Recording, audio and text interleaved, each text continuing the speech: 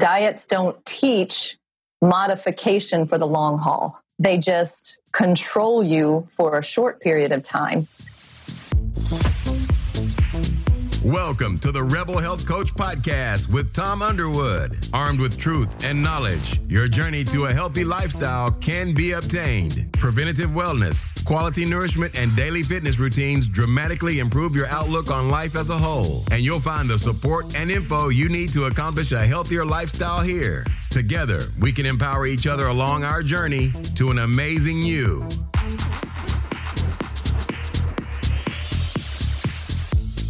Okay, on today's episode, I have Kelly Lutman. Kelly is a best-selling author, a nutritional consultant, and founder of Pursue Wellness. She is also a certified health coach. Kelly uses functional medicine principles to help her clients put disease into remission without use of drugs. Kelly, welcome to the Rebel Health Coach Podcast today. Thank you so much for having me. I appreciate it. Man, I'm glad to have you.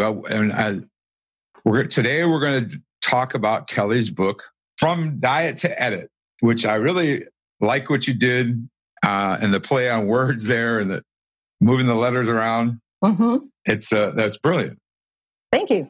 The book is fantastic. I recommend you get it, and I put the book, how to purchase the book, in the show notes. It's very easy to read. It's not a difficult read or hard read, and you could read it in a weekend without a problem.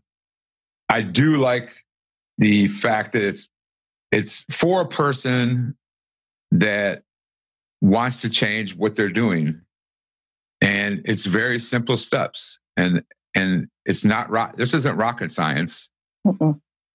And this book is really amazing, and I encourage you to go purchase it. But today we're going to pick a couple things to talk about from her book. But before we do that, I would like you to tell us about yourself and how you got into health coaching and functional medicine, and why you decided to leave your position as a CPA and do this.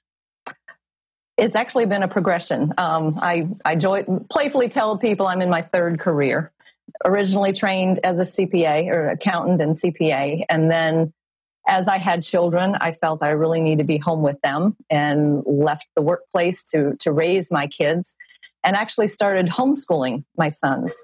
And in the process of homeschooling them, when you're with them all the time, 24/7, you begin to observe a lot more. And I realized one day, hearing a parent panel discussion on the radio program of parents talking about their ADD kids, that one of my sons would have been classified ADD if he was in a classroom setting.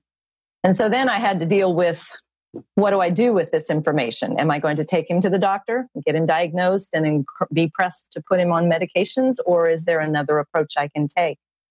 And this was before the internet, long time ago. And I found a book in the library called Why Your Child is Hyperactive by Dr. Benjamin Feingold.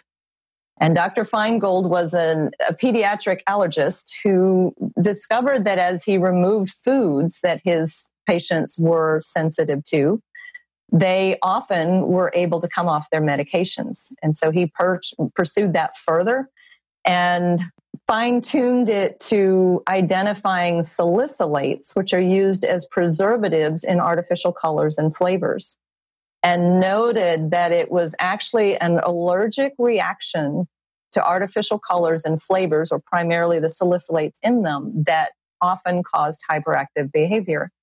And he developed a full protocol that was a 2-week process of completely removing all those from the diet, as well as some fruits and vegetables such as oranges and tomatoes and various others that have natural salicylates in them. So you are coming completely away from those in your food for a period of time to allow your body to relax. It's much like we would do an elimination diet for food sensitivities as a health coach. But we did this protocol as a family. I wasn't going to short order cook and tell one son, you can't eat this, but everyone else can. We just, as a family, changed our diet for that 2 weeks. And at the end of the 2 weeks, I had a different child. It was such a drastic behavior change that you couldn't argue the point. And it was kind of one of those aha moments. Wow, the only thing we changed was our food. And look at the difference it made. And progressing from that, we continued in that that direction. We were able to reintroduce many of the natural forms, the fruits and vegetables, and identify what were triggers for him and what weren't. But, Kool-Aid, Jell-O, all those were completely out of the house for the rest of his life at home. And I learned a lot, like margarine is artificially colored, butter is not. So we switched to butter. Yellow cheese is artificially colored. Cheese would naturally be white, except for the color they're adding. So there were a variety of things that I found beyond the Fruit Loops and Kool-Aid and Jell-O and things that you had to watch for those artificial colors as well. But I could tell after that if my son went to a friend's house and played and had a snack that wouldn't have been an option at home because he wasn't really tight on his parameters when he was away from me. As soon as he walked in the door, I could tell that he'd had something that his body was reacting to. It didn't make him bounce off the walls, but there was a different energy level and a different being factor. Wow. He lost his focus ability at that point. And so we continued that way. And when we would travel, I would be prepared to, or if we visited family, I would give them some outline of these are the things that we kind of need on hand so that he can eat and not be bouncing off the walls and such. But that was really what started me interested in food as therapy and started researching and learning more. And then as I finished graduating all of them from high school, one at a time, I started focusing on my own training and went to school at Institute of Integrative Nutrition, and then later found the School of Applied Functional Medicine, which gave me even more tools in my toolbox to be able to help people. Oh, that's awesome. It all started with family. It all started with my own experience, which is usually the case, I find. Very much so. Very much so. And usually it is the person that, like myself or yourself, that had issues that wanted to change. But this happened to be your son, and that's the whole ADD world to me is amazing in itself, because so much of the symptoms can be resolved with food. Right. And yet we put them on medication as quick as you can snap your finger. Mm-hmm. Mm-hmm. Because it seems easier than having to make a conscious decision about changing your food habits. Well, that's like anything. And then we'll get to that. It's diet. I mean, from diet to edit, in my opinion, and you say it in your book, diet's a 4-letter word. I believe it's a 4-letter word because of the fact that it is, people say, I'm going to go on a diet. Well, that means there's a start date and an end date. Mm-hmm. In reality, it's a lifestyle change. Yes. Yes. So if you have a start date and an end date, that means you're going to go back to what you were doing beforehand. Right. Exactly. That diets don't teach modification for the long haul. They just control you for a short period of time. Some of them can be kind of wacky. Some of them can be really extreme. And so many of them seem to focus on that calorie thing as though calories rule it all. But you can go on a diet where you eat 1,000 calories a day of Pop-Tarts and you will lose weight, but you will also lose function because it's not nourishing, whereas 1,000 calories of fruits and vegetables and quality protein is going to also help you lose weight, but you will fuel your body for function in exchange for the changes you're making. Well, then to your point, is what happens with calorie restrictions. There's other things that happen inside the body when we're restricting our calories that actually help you cause you to gain weight. Right. Or hold in one place. Right. People complain, I'm on a diet, but I'm on a plateau. It's because your body is metabolically trying to buffer and protect itself. And so it actually starts to work against you because it's afraid of starvation. Right. And I mean, I say this a lot, but God gave us an amazing body for a reason, including our own filtration system to filter out the toxins. So to your point about your body going into feast or famine, and you get to a point where, okay, I'm starving. And what most people do is go ahead and eat. So therefore, you already goofed up. That puts in your mind a bad mindset that now I'm a failure. Yeah. Then it becomes an emotional issue in addition to a nutritional issue. So yeah. It's just, that's why I say diet is a 4-letter word, and we need to be more conscious of that. So let's go into some of the edit phases of your book. I don't want to cover the whole book because we don't have time. Right. I would have done an audio book if we wanted to do that. Right, if we wanted to do that. I do want to touch on some of the points that I find that with my clients struggle the most at. And then one of the first ones that I picked out was edit your pace. Yeah. My clients are usually entrepreneurs or successful corporate executives that are always running and always on the go, including myself. I mean, I eat my dinner many times behind this computer screen on my desk, which is horrible for me. So edit your pace. Let's talk about that, because we have become a society on the run, especially with kids in school. As you homeschool, but a lot of mothers don't have that option, so they're dropping their kids off, picking their kids up. They have sporting events, they have dance class, they have football practice, baseball practice, basketball practice. So we're all on this treadmill. Yeah, this treadmill. So edit your pace. Let's talk about that briefly. Well, let me just briefly introduce the concept of changing from diet to edit. You'd referenced it earlier.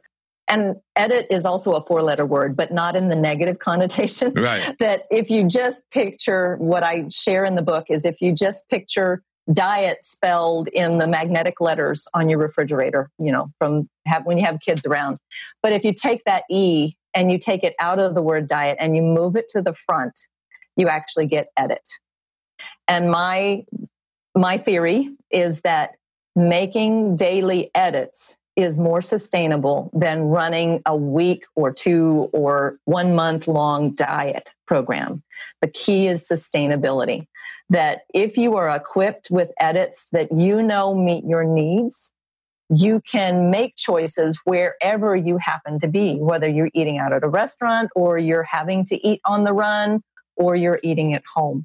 And so one of the ones with pace, that's the first one I address in the book, is just because we are this on-the-run society. My dad was a U.S. Marine, and he was eat it now, taste it later approach from his early days in boot camp. And so I tend to eat very fast, and I have to make a conscious effort to slow down and chew. Really, what we don't realize is chewing is the only thing that we can control in the process of eating and digesting. And so take control of that very valuable step of chewing the food in your mouth, which is both a mechanical and a chemical process. Mechanical in that you're actually using your teeth to grind and break down the foods. But in the process, the saliva introduces the enzymes for the chemical process to begin breaking down carbohydrates and different food processes. And so taking the time to chew it, other than chomp, chomp, swallow, that's not really chewing. That's not really tasting. That's just inhaling it. So if you take your time and really chew, and some people may actually need to say, okay, I'm going to chew 10 times before I allow myself to swallow. And even that can be really hard. But if you think about how you chew gum, you don't chomp, chomp and swallow that, otherwise you would have sticky innards, everything glommed together. But you actually chew and then you slide the gum to the side in your cheek and you swallow the extra saliva and then you put it back and you chew some more. You can do the same with your food. You can chew for a couple times, and then if it's not really soft and mushy yet, slide it over, swallow, bring it back, and chew some more. And in that process, especially when you're eating protein, you need time, a piece of steak, a piece of chicken, those foods need to be broken down well.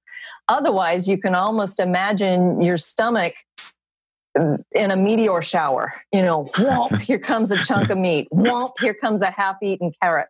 Whomp, here comes a piece of bread or something like that. It's all being invaded by all these meteor showers of food that is not really ready for the stomach.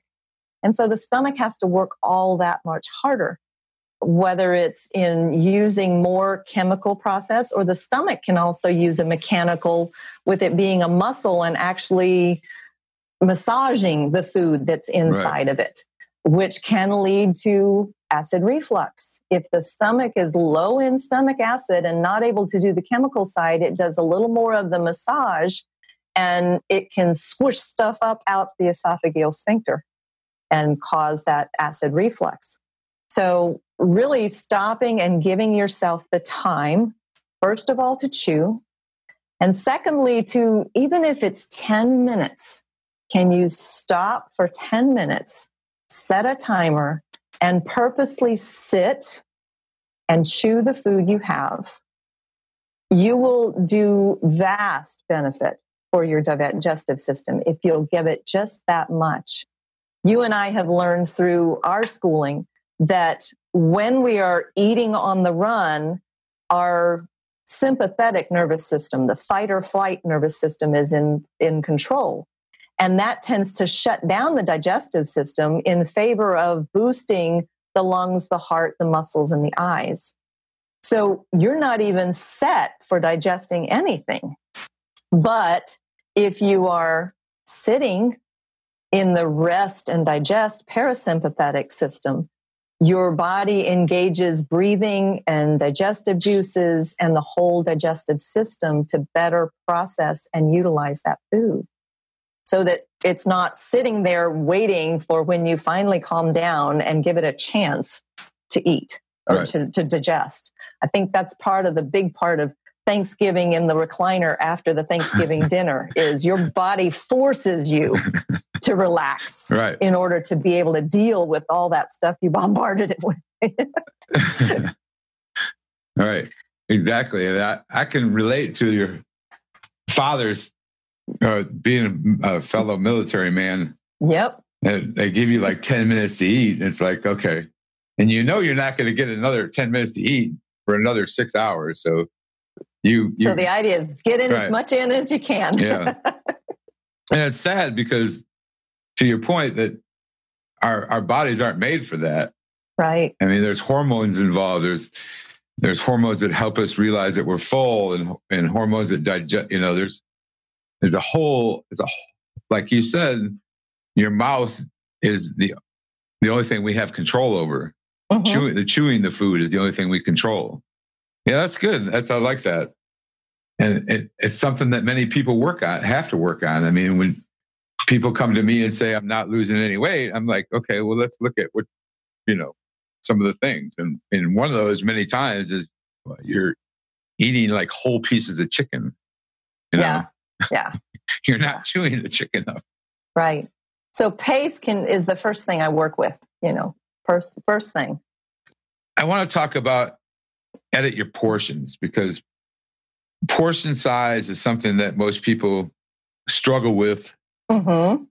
And also, and this kind of relates to edit your pace too, because you may not think you're getting a lot of food if you're eating it fast. Right. But you're getting more than you need. Yes, exactly.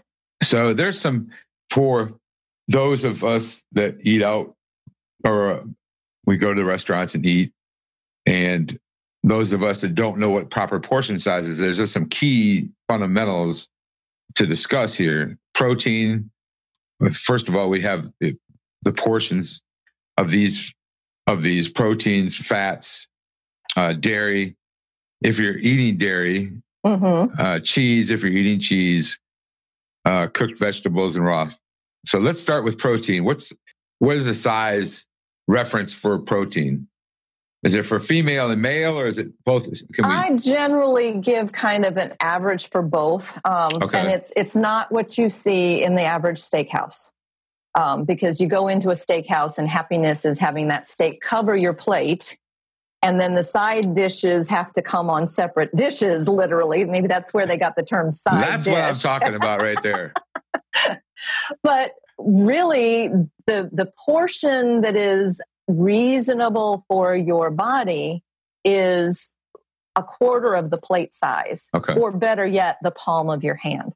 Because we get into these, you see a wide variety of plate sizes. Even if you go into a store shopping for dishes, you'll see, the smaller 8 to 9 inch plate, but anymore, people are really going for the big 12-inch plates. And so your portions are going to vary. Even if you're saying a quarter of the plate, there's a big difference between an 8-inch and a 12-inch plate as far as the quarter coverage. So I usually say, okay, think of the palm of your hand, and that's going to naturally increase a little bit. I know men whose palms are much larger than mine. So if I gauge it based on my palm for my body, it's a little bit safer portion.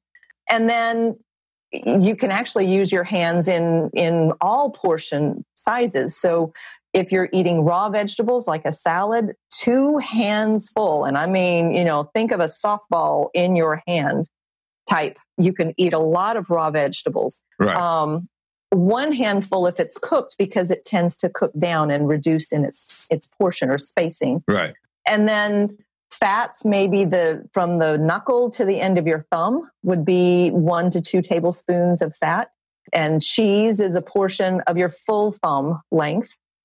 So I introduce some measurements to give you guidelines, but I'm also talking about the whole plate in terms of a quarter of the plate is protein, half of the plate is vegetables, and then a quarter of the plate can be whole grains or more vegetables. Some of us just do better without a lot of grain in our diet, and certainly not processed grains. But I'm from South Louisiana. Red beans and rice is the Monday meal. And actually that was because Monday was laundry day, and red beans could be cooking over the stove while they did laundry in the old days. Wow. And then the way they cooked rice, they would save the water from their rice to use as starch when they did the ironing the next day. So there's all a historical thing to Monday red beans and rice. Yeah. That's interesting. But in our locale, when you order red beans and rice, it's going to be a plate full of rice smothered in red beans. And that's an overload also. So I tell my clients, okay, think in terms of a quarter of the plate covered in the rice, and preferably brown rice, and then a quarter of the plate covered with the red beans, but you can mix them up. And then the other half, put your vegetables on there, because they typically didn't do a lot of vegetables other than what was cooked in with red beans. So you can still do your traditional foods, but just modify your portions to be a better balance of nutrients for your body.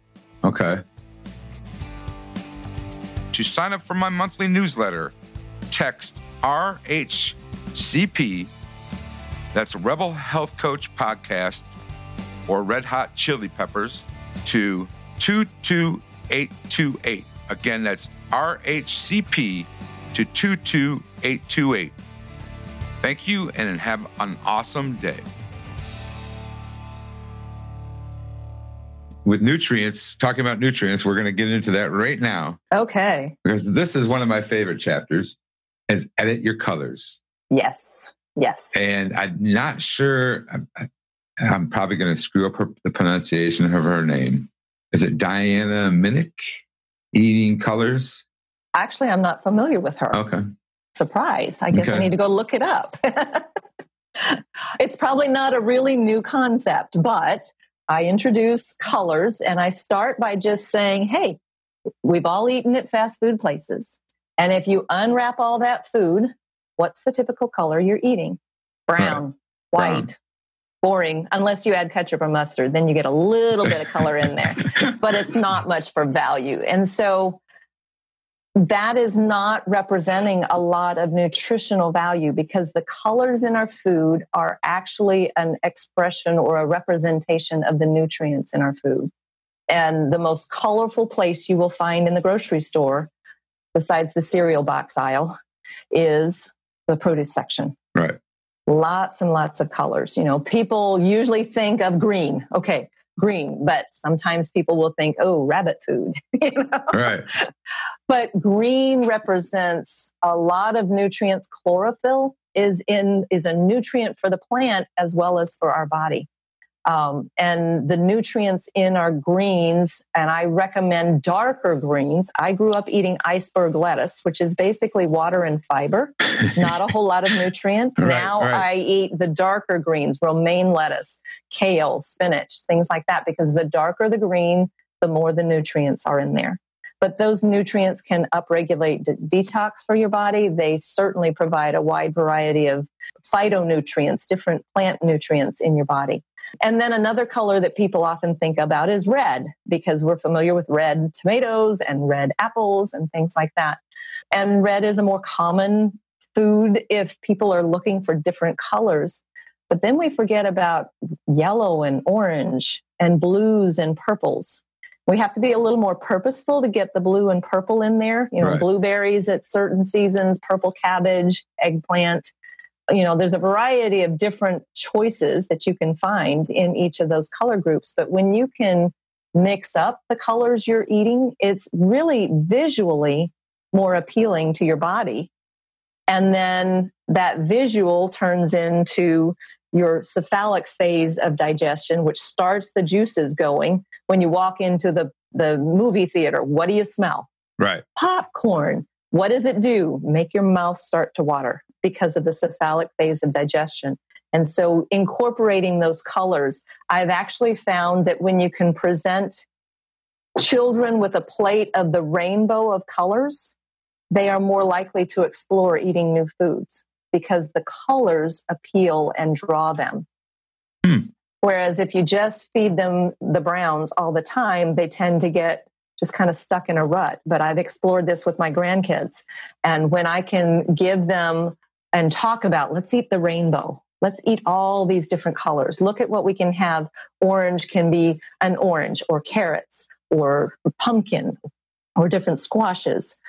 White is a color, and we tend to eat white, but I try to avoid white potatoes in favor of a sweet potato for the orange. And then, of course, onions, allium vegetables are often white. Cauliflower is very beneficial as a white vegetable. Jicama is one that people don't often know so about. Yummy too. You have to go looking for it on purpose to even pick it out, because it's not real appealing in the grocery store shelf. But it's usually over with the sweet potatoes and the yams. It's actually a Mexican parsnip, I believe it is. And if you peel the outside, which is brown and not exciting, you peel the outside, inside is a sweet white flesh that is crisp and a little bit juicy. And to me, tastes like an apple-pear combination, but it's delightful. And I would never have expected that to be inside that wrapping. You have to get past the wrapping and give it a try. But that's a great white item. Can be cut into sticks to eat like carrot sticks, or cubed and put in a salad.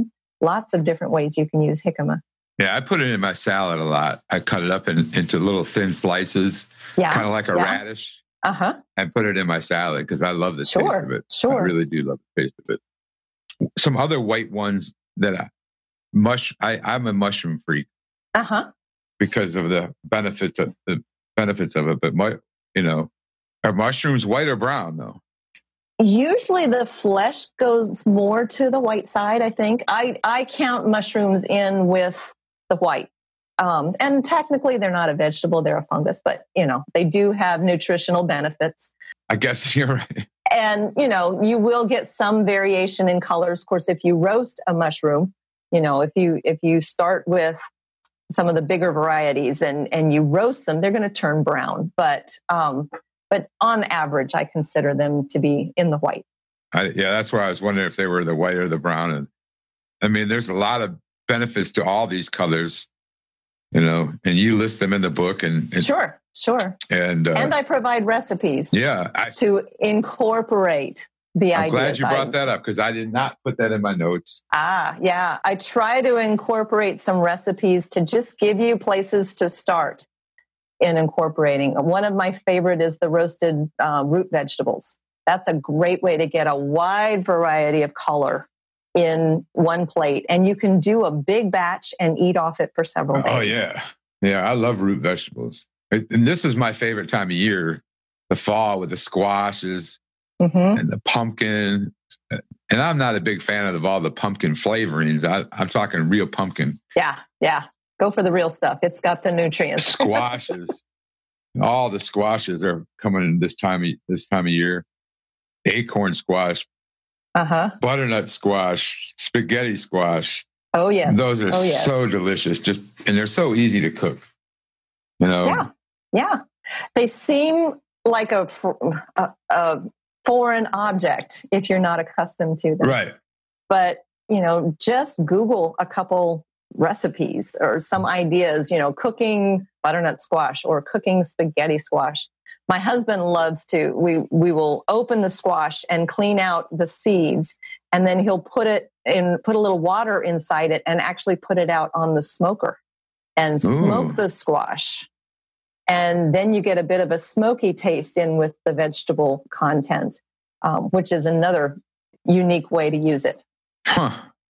Takes a little longer to cook it that way, or you could bake it in the oven and then smoke it to finish it, so to speak, that way. Smoking the whole thing would be really, really tasty. I'd probably get thrown out of my apartment, or the fire department would show up.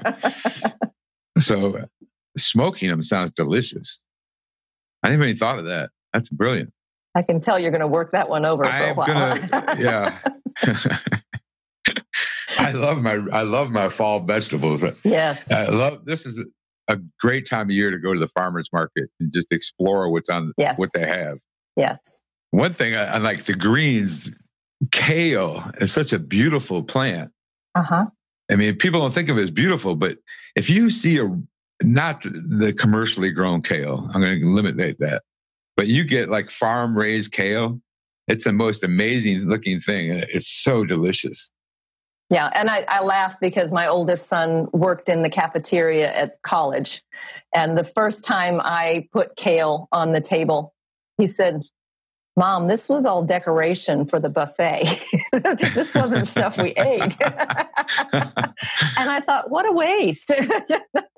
What a waste when you've got that awesome vegetable. I have a massaged kale recipe in the book.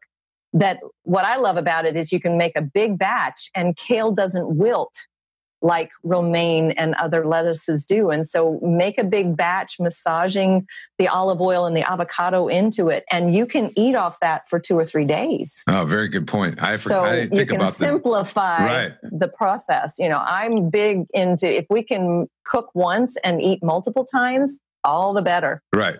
That's how you get through the busy life, 100%. I mean, if that way I didn't realize, I forgot about that point, that kale doesn't wilt or wilt as fast. I'm sure it will wilt at some point, but it doesn't wilt as fast as your lettuces and your spinach. Yes. Some of the red ones, I'm thinking about red radishes. What else you got for red? Radishes. Peppers, strawberries. What's that? There's one I'm trying to think of. I can't think about it. I can't get it off my mind. Or maybe it's the purple. And also they make different colored carrots too, like red. Oh, those are kind of fun. I like to do those with my grandkids. It's like, this is a carrot, but when you slice those, they're different colors outside to inside, and so those can be another color exploration with children. I wonder if they have different chemical makeup? Is does an orange carrot have a different chemical? That's a good question. Yeah, I haven't explored that. They still are going to have beta carotene, but when you get the purple ones that are purple on the outside, they're going to have a different nutrient balance. Yeah. Where does garlic fit in? Is that the white family? I usually count garlic more as a seasoning or flavoring. Okay. Not so much, it still does have nutritional properties, but herbs in general have a lot of nutritional benefit. And there's a whole chapter on the herbs. Flavorings, yeah. Flavorings using ginger, using garlic, and the medicinal side of ginger and garlic. Huh. But so I don't count those so much in the colors of vegetables as in the chapter on flavor. I like to take and we're getting a little off subject, but get one of those elephant garlics and then roast it in the oven. Uh-huh. That's amazing. With olive oil. Yeah. Yeah. That's like and it helps inside to fight disease, but your breath keeps the people that are sick away from you too. Yeah, that's a good idea. How do you think about that? Win-win. Hey, I can't go near that man. He just ate an elephant garlic. That or you share it with someone so they can smell the same. All right, let's go into sweeteners is a hot topic. Oh, yeah. So we're going to go into edit your sweeteners. It's such a hot topic because there's so much misinformation on the World Wide Web. Yes. And there's so much misinformation from people you talk to, including health coaches, doctors. It's a very interesting because every now and then we want to engage our sweet tooth because the connection between sweets and the mind is so powerful. Yes. And that's why sweeteners are so hotly debated. There's a physiological and emotional aspect to it, in addition to the flavor and the taste. There have been so many studies out there, if people will look at them, when they found that an infant, just a couple months old, who had been, connected and bonded with mom, if they dipped the pacifier into sugar and put that in the infant's mouth, they could actually draw the infant away from mom and get the infant almost redirected to somebody else. Wow. Because of sugar's mental and emotional and physiological effect. And so people will fight for their preferred sweetening effects. People will say, I can't detox sugar. I can't get away from sugar. No way. You're not going to take that away from me. And as health coaches, you and I both work with our clients in that way. But there is a lot of misinformation. Of course, you Google anything and you're going to find misinformation. But understanding that artificial sweeteners are not better than the full-on regular processed sugars. Right. I would actually tell a client that was just adamant about their soda intake. I would rather you drank regular than diet version, just because of the chemical effects of the chemicals in those sweeteners. Exactly. I experienced with my mom, who was a big diet soda drinker when I was younger, found that the pink packet, the saccharin packet, was very addictive. I haven't found a lot of definitive studies that talk about what saccharin does in your body, but it has been connected with cancer. It has been connected with digestive issues. So then we shifted over to the blue packet, and that became available. And that has been clearly demonstrated to affect the brain. Right. That it's an excitotoxin that passes the blood-brain barrier and can actually cause your brain cells to self-explode, self-destruct. And so then they came out with the yellow packet, sucralose, that was supposedly better.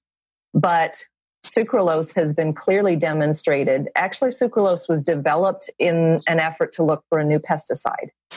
And some lab assistant somewhere violated every lab protocol and had some on their hands and tasted their finger and found out it was sweet. And they took it in a different direction based on that. So it was designed as a pesticide originally, and it kills the microflora in your gut. So, that opens up a whole new can of, what are you doing to your immune system, to your digestive system, everything else by consuming a lot of sucralose. So there's really no great, I beware the colored packets. Beware the colored packets. If your choices were the colored packets or the brown raw sugar, yeah, I'd rather have my client have the brown raw sugar. Yeah. I would agree. To me, even better would be raw local honey. And the benefit with that is you are exposing your body more to local allergens. If you tend to have a lot of hay fever or a lot of environmental allergens, consuming raw honey that has been harvested by bees locally gives you almost an allergy shot, an inoculation against those allergens. And I've had many clients find that their allergies improved when they were consuming raw honey. The key is to get it from your local area. You can buy raw honey online, but you don't know where it was raised. And so find those beekeepers, go to the farmer's market and find the person selling local honey to be able to get that benefit. But then you've also got the option of stevia. And that's my alternative I recommend. I actually grow stevia plant. It's related to the chrysanthemum plant in my backyard. I haven't found an effective way, to be open, of using it to sweeten my foods. You can't just drop a couple leaves of stevia in with your brewing tea and have it really sweeten sufficiently. But I do dry it and then pulverize it and add it into smoothies for a little bit of sweeten effect at times. But when I look for a stevia, either in packets or in liquid, I look for minimal ingredients, preferably stevia extract and maybe inositol for fiber or something like that, and just keep it to the minimum. There are many brands out there, many of them produced by our prominent beverage companies, that have 5 and 6 different ingredients, including dextrose, which is corn sugar. So you're not really getting an artificial sweetener or, a non-sugar sweetener. But a lot of people complain that stevia has an aftertaste. And what I work with my clients on then is the portions they're using. If you were used to, and I have honestly seen people in restaurants put 3 packets of sucralose in their tea. Right. And I cringe. So if you're switching to stevia, don't do 3 packets. It's going to be way too much sweetener and then have that bitter aftertaste. Start with half a packet and work up if you need a little more sweetening effect with half a packet. Surprisingly, agave has been promoted as a healthful sugar. And I don't agree with that because agave is also very highly processed and it has more fructose in it than corn syrup. We complain about the high fructose corn syrup and how that's not healthy for you. But agave has much more fructose than corn syrup. And that's a stress on your liver that we don't need to be adding stress to. I want to go back to the honey for a bit. Okay. Because other than the ability to reverse allergies. Mm-hmm. It is an antioxidant also. Yes, it has and good mineral supply. Right. Also.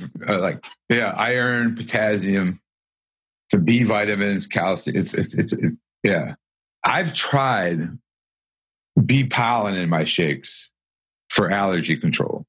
Okay. So but it goes along the same lines as the honey. It needs to come from your local farms, right, to combat your local allergies. Mm-hmm.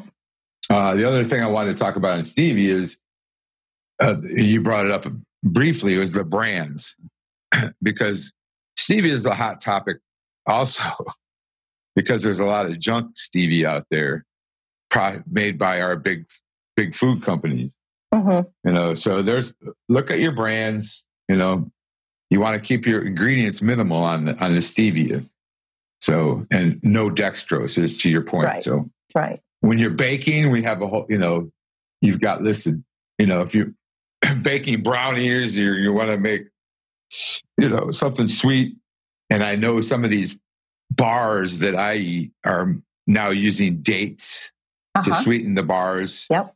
Dates, coconut sugar is another option that is becoming more readily available. And to me, coconut sugar tastes like a cross between brown sugar and molasses. It's got a little bit stronger flavor than brown sugar, but it's lower glycemic than a brown sugar or white sugar because it's got a higher fiber content. So it slows the glycemic transition and glycemic load. So that's another option. And it's a little harder to bake with honey because it's not the solid, recipes are designed with the solid dry ingredients and the liquid ingredients. And so your consistency can change. But coconut sugar can work, or soaking dates and then blending them with a little water in a food processor is a great way to add some sweetening to something. What about maple syrup and not Aunt Jemima's? Right. The real stuff. All right. Aunt Jemima's is not maple syrup. Real maple syrup. That too has some additional nutrient value, just like blackstrap molasses or the old time Southerners. That's got a huge amount of minerals in it, and a maple syrup would also have some mineral. But what I found with maple syrup is it tends to be thinner than the Aunt Jemima and all the syrups we used as a child, and so you have to be careful not to overload. I find it tastes a little bit sweeter than the other syrups that I've been exposed to. Now, I noticed you wrote banana puree in here. Mm-hmm. That can be used as a sweetener. It can be used as a base for, I actually demonstrated on my Facebook page a banana nice cream or a pumpkin nice cream where I used pumpkin puree and frozen banana slices as the basis for an ice cream. So bananas are a great way to, sweeten a smoothie, to add the puree, and just like banana bread I used to make when I was little, that was the sweetening. We probably still added sugar, but that was a main source of sweetening. So it can be used in baking as well, and still hold up a consistency. Yeah, it's a great book. A lot of good recipes in here. It's a nice, relaxing read. That was my goal. I didn't want it to feel like it was a scholarly piece, like it was not reachable for anybody that wanted to pick it up. And I offer a Facebook group as in support of those who go through and are working through the edits to give some other support with another group. And then I also offer an editing companion they can request. That's a 10-page workbook, basically, to process the information that they're getting and how they want to use those edits. Sometimes people just do well putting things in writing to get it, fixed in their brain. But you can take it at your pace. You can do one edit at a time. I've finished the book by saying, where are you going to start? What's the first edit you're going to do? It's more than just reading the book. You got to put it into action. Pick an edit. You got to put it, do something with it. And so pick one, just one, and start with that. And then after you get comfortable with that, you can look to adding another edit. And then just process little by little. You can really change significantly your lifestyle, your habits related to food, right, in a simple step-by-step way that's sustainable. That's my whole goal, is make this sustainable. Kelly, thank you so much for taking the time today to be with me. I will put in the show notes the Facebook group, where to find you, where to find the book, where to find your website was pursuewellness4u.com will be in the show notes. One question I have before you leave, and I ask all my guests, if you were to pick one album to listen to and you had an hour to kill, what album or artist would it be? I think if I wanted to just relax and take care of myself and calm my mind, it would be Josh Groban. Oh, good. Yeah. He's got an amazing voice. He has an amazing voice, and he uses it like an instrument. Yeah, and exactly. I just enjoy all of the pieces I listen to of his. That's a good choice. Good choice. All right. Thank you very much, ma'am. Thank you. I really appreciate the opportunity. Thanks so much. You're welcome. Thank you for joining in today with the Rebel Health Coach, Tom Underwood. And be sure to subscribe to the show so you can catch all the episodes. With desire and commitment, you can implement a lifestyle of wellness and fitness. For the support, encouragement, and tools you need to be successful, visit tomunderwood.net.